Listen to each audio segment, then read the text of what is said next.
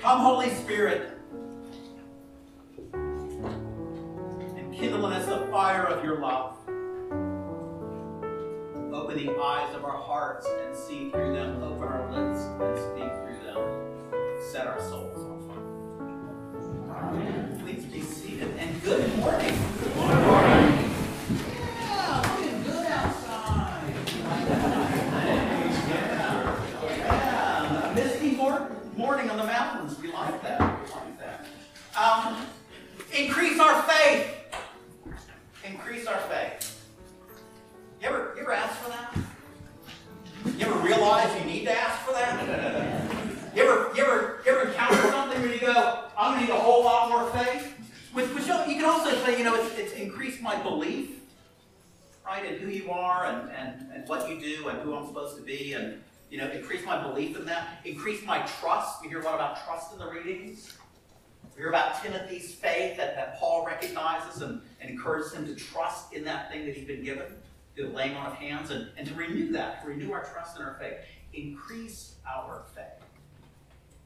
And then Jesus says these things, you're going, what? You worthless servants. Is that how you respond? Come on, I want you to help me here. Okay, help me out here. Increase our faith. And he says something about, well, if you had any faith, you could tell this mulberry tree to kind of take a hike and be planted in the sea, and you're going, that's not what I'm asking for. And I'm dealing with real life issues here. I'm dealing with, a broken relationship. I'm dealing with failing health. I'm dealing with the loss of my income. I'm dealing with my brokenness, my sins, and I'm asking you to help me with that. And you're saying these cryptic things about worthless servants. If you had any faith at all, you could take this mulberry tree and chuck it over there. And I'm going, what is Jesus trying to do here? He actually is being full of grace in this.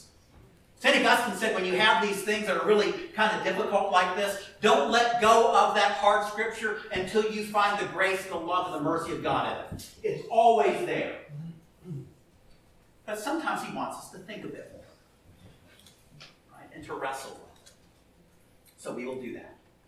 Now, the immediate context here, we're going to back up the bus and run over the authors of the Revised Common Lectionary because they left something out here. Okay?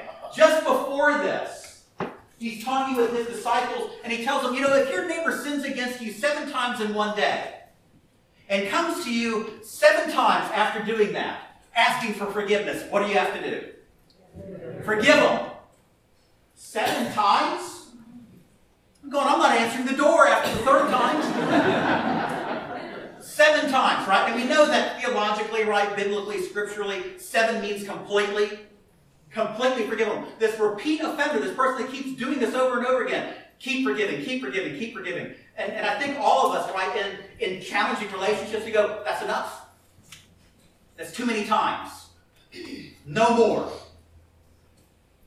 As far as I care, you are dead to me. Jesus says, no. That's not how it is. And so the immediate context is they're talking about the ability to continually forgive people over and over and over again, and to do it completely. And they want faith to do that. They want belief to do that. They want trust in God's way, because that is the thing that will empower them to be able to do that. Now, it might be something else that we're dealing with individually. Maybe it's not that we're struggling with forgiveness of someone, but maybe it's something else that we really have to believe that this is God's way of loving, of being compassionate, of being merciful, of being generous, of trusting in God's plan for our life, that there is something beyond this life. It's not that kind of that Schlitz commercial, you only go around once, so grab all the gusto you can. That's the world's way, but that's not God's way. But sometimes we might fear for our future. But we know that we should follow God's way. And so in those moments we say, Lord, increase my faith. Help me believe more deeply in your way, that I might be able to be the person that you know I can be. Increase our faith. Increase our faith. Sounds good, okay? So then he tells them in this plea, and we might be praying, Lord, help me with this. And he says, if you had faith the size of a mustard seed, you wouldn't have a problem with this. And going, well, are you saying in that I have no faith? Because it sounds like you're saying I have no faith at all. And that's not true. All of us have faith. All of us do. But he wants us to think about our faith, our belief, our trust in his way. He wants us to think about that. So what do we know about a mustard seed? It's small, okay? It's small. Remember some of you will remember this, the Real Cream? Remember that? When we used to say, for your hair, what was the commercial? What was the ad for? Little dab will do you, okay? Some of us don't need a dab anymore. A little dab didn't do us for long. Yeah, a little dab. Yeah, a mustard seed. Smallest of all the seeds. Okay? But remember what it grows into? The largest tree in the garden. Providing shelter for all the animals. Meaning that it can start out really small, but if you have that one seed, you've got the potential for a giant tree that provides grace and comfort and support, shelter and blessing to all kinds of other people. And all of us have at least a mustard seed of faith. All of us have that. And that seed in itself has potential. It has potential. He's looking at us saying, you got the potential to do this. You really do. It's in you.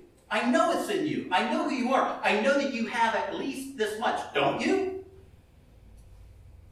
But what do you have to do with a seed? Those are gardeners, right? We know that we've kept seeds for a while, and you might have some seeds, or you might have heard of they discovered some seeds that were hundreds or thousands of years old, and you can still germinate them. They're still good. But they're dormant. What do you have to do for them? Plant them. Okay? Right. Some soil, some water, some sun, a little tending to. The thing starts to sprout. You keep the bugs away. You nurture it. You prune it. Pruning sometimes hurts, right? Spiritually, pruning hurts. But it produces a stronger faith, a stronger mustard tree. Right? So in the same way that you think about, that seed has potential, but it needs some help. We have that faith, but it needs tending to. It needs some nurturing.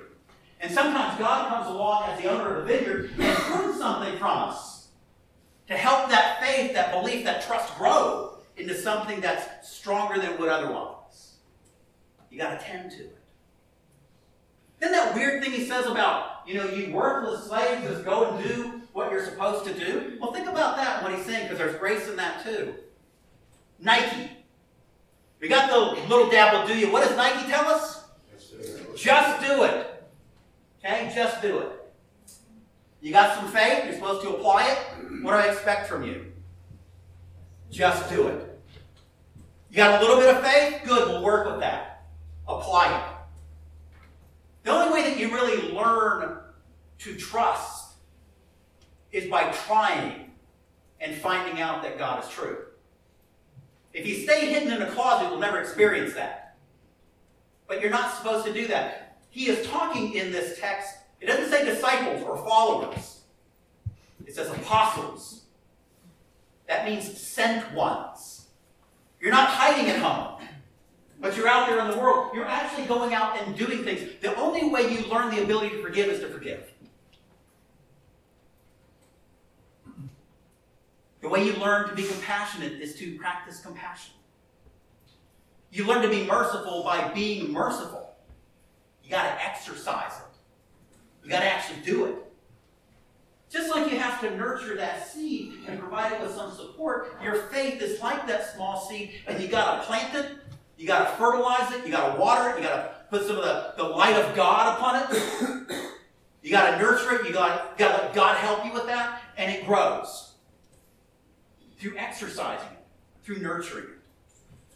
There was a young man. He was a bright young guy.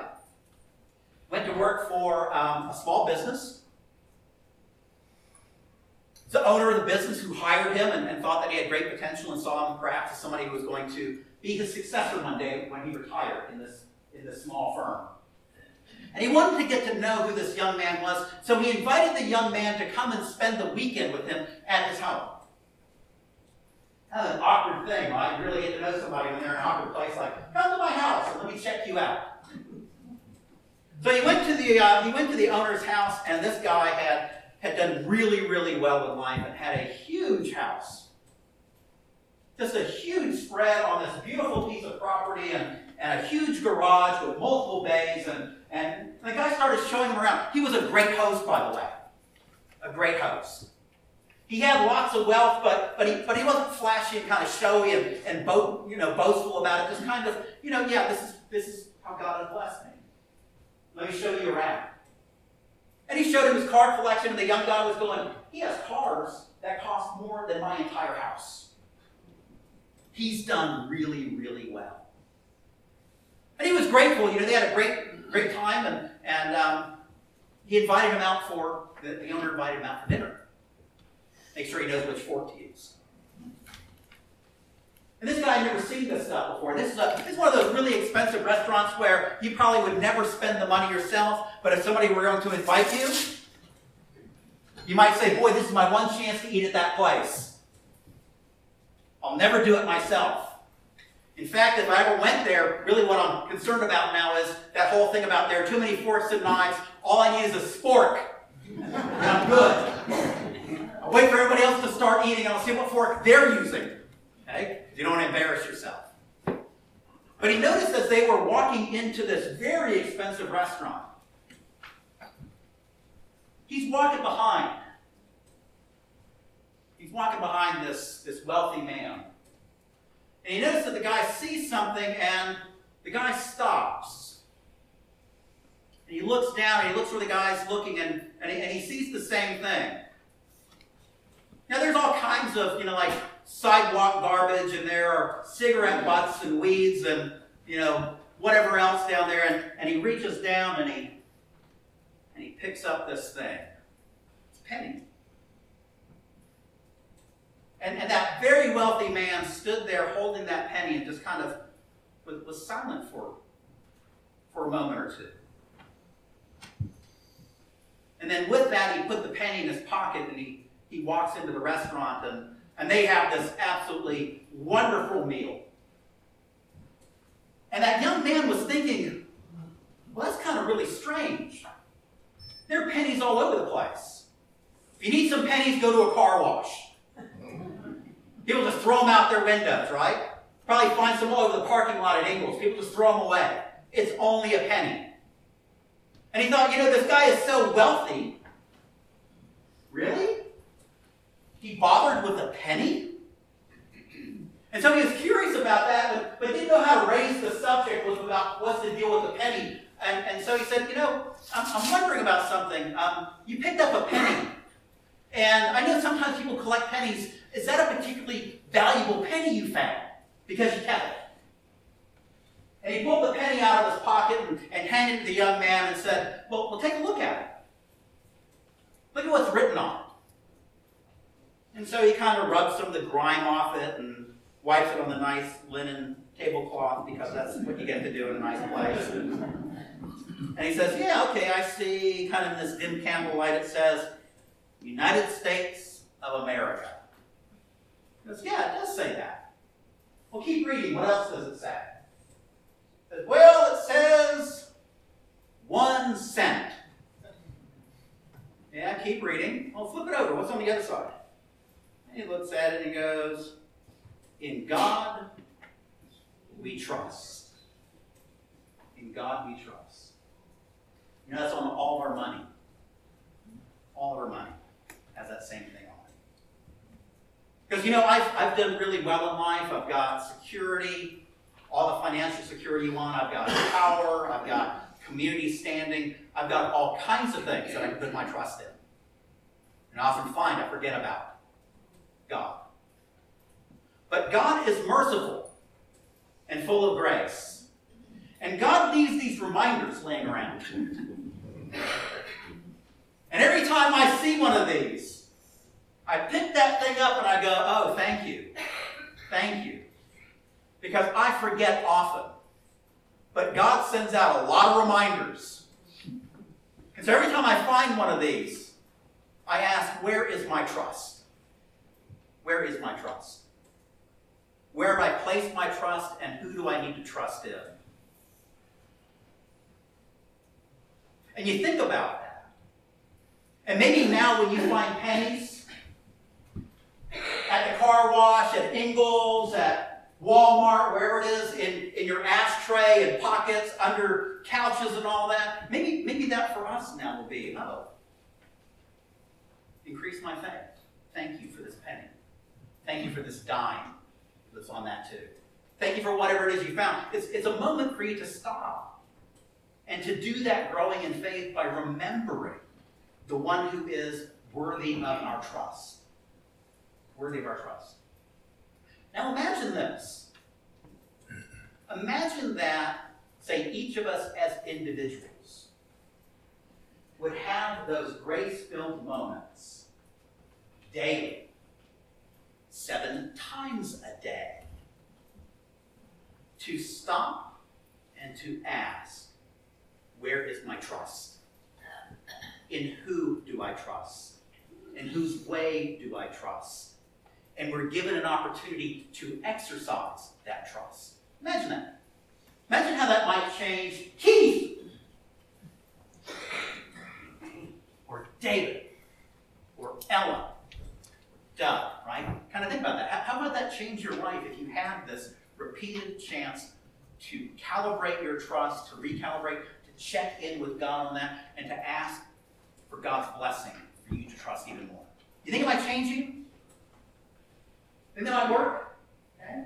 Good? Okay. Now imagine this. Let's say all the people at Good Shepherd did that. All right. We all did. You think it might change this community? You think we as a faith community might be more trusting and more living into being the people of God? Think it might change us? Yeah, I think it would. Okay? I know it would. Okay, I know it would. Let's say we did that, right? And it changed this community. Well, how about if every church in Clay County did that? Do you think it'd change anything about Clay County? If all the people who claimed that they were children of God would practice forgiveness and mercy and love and compassion, you think it'd change anything in this community? Oh, you know it would. You know it would. Now, there are millions of Christians around the world. What do you think would happen if everybody around the world was doing this? Did you change the world? You think you might see anything amazing? Something more amazing than a mulberry tree being uprooted and planted in the sea? Maybe. Amen. Amen.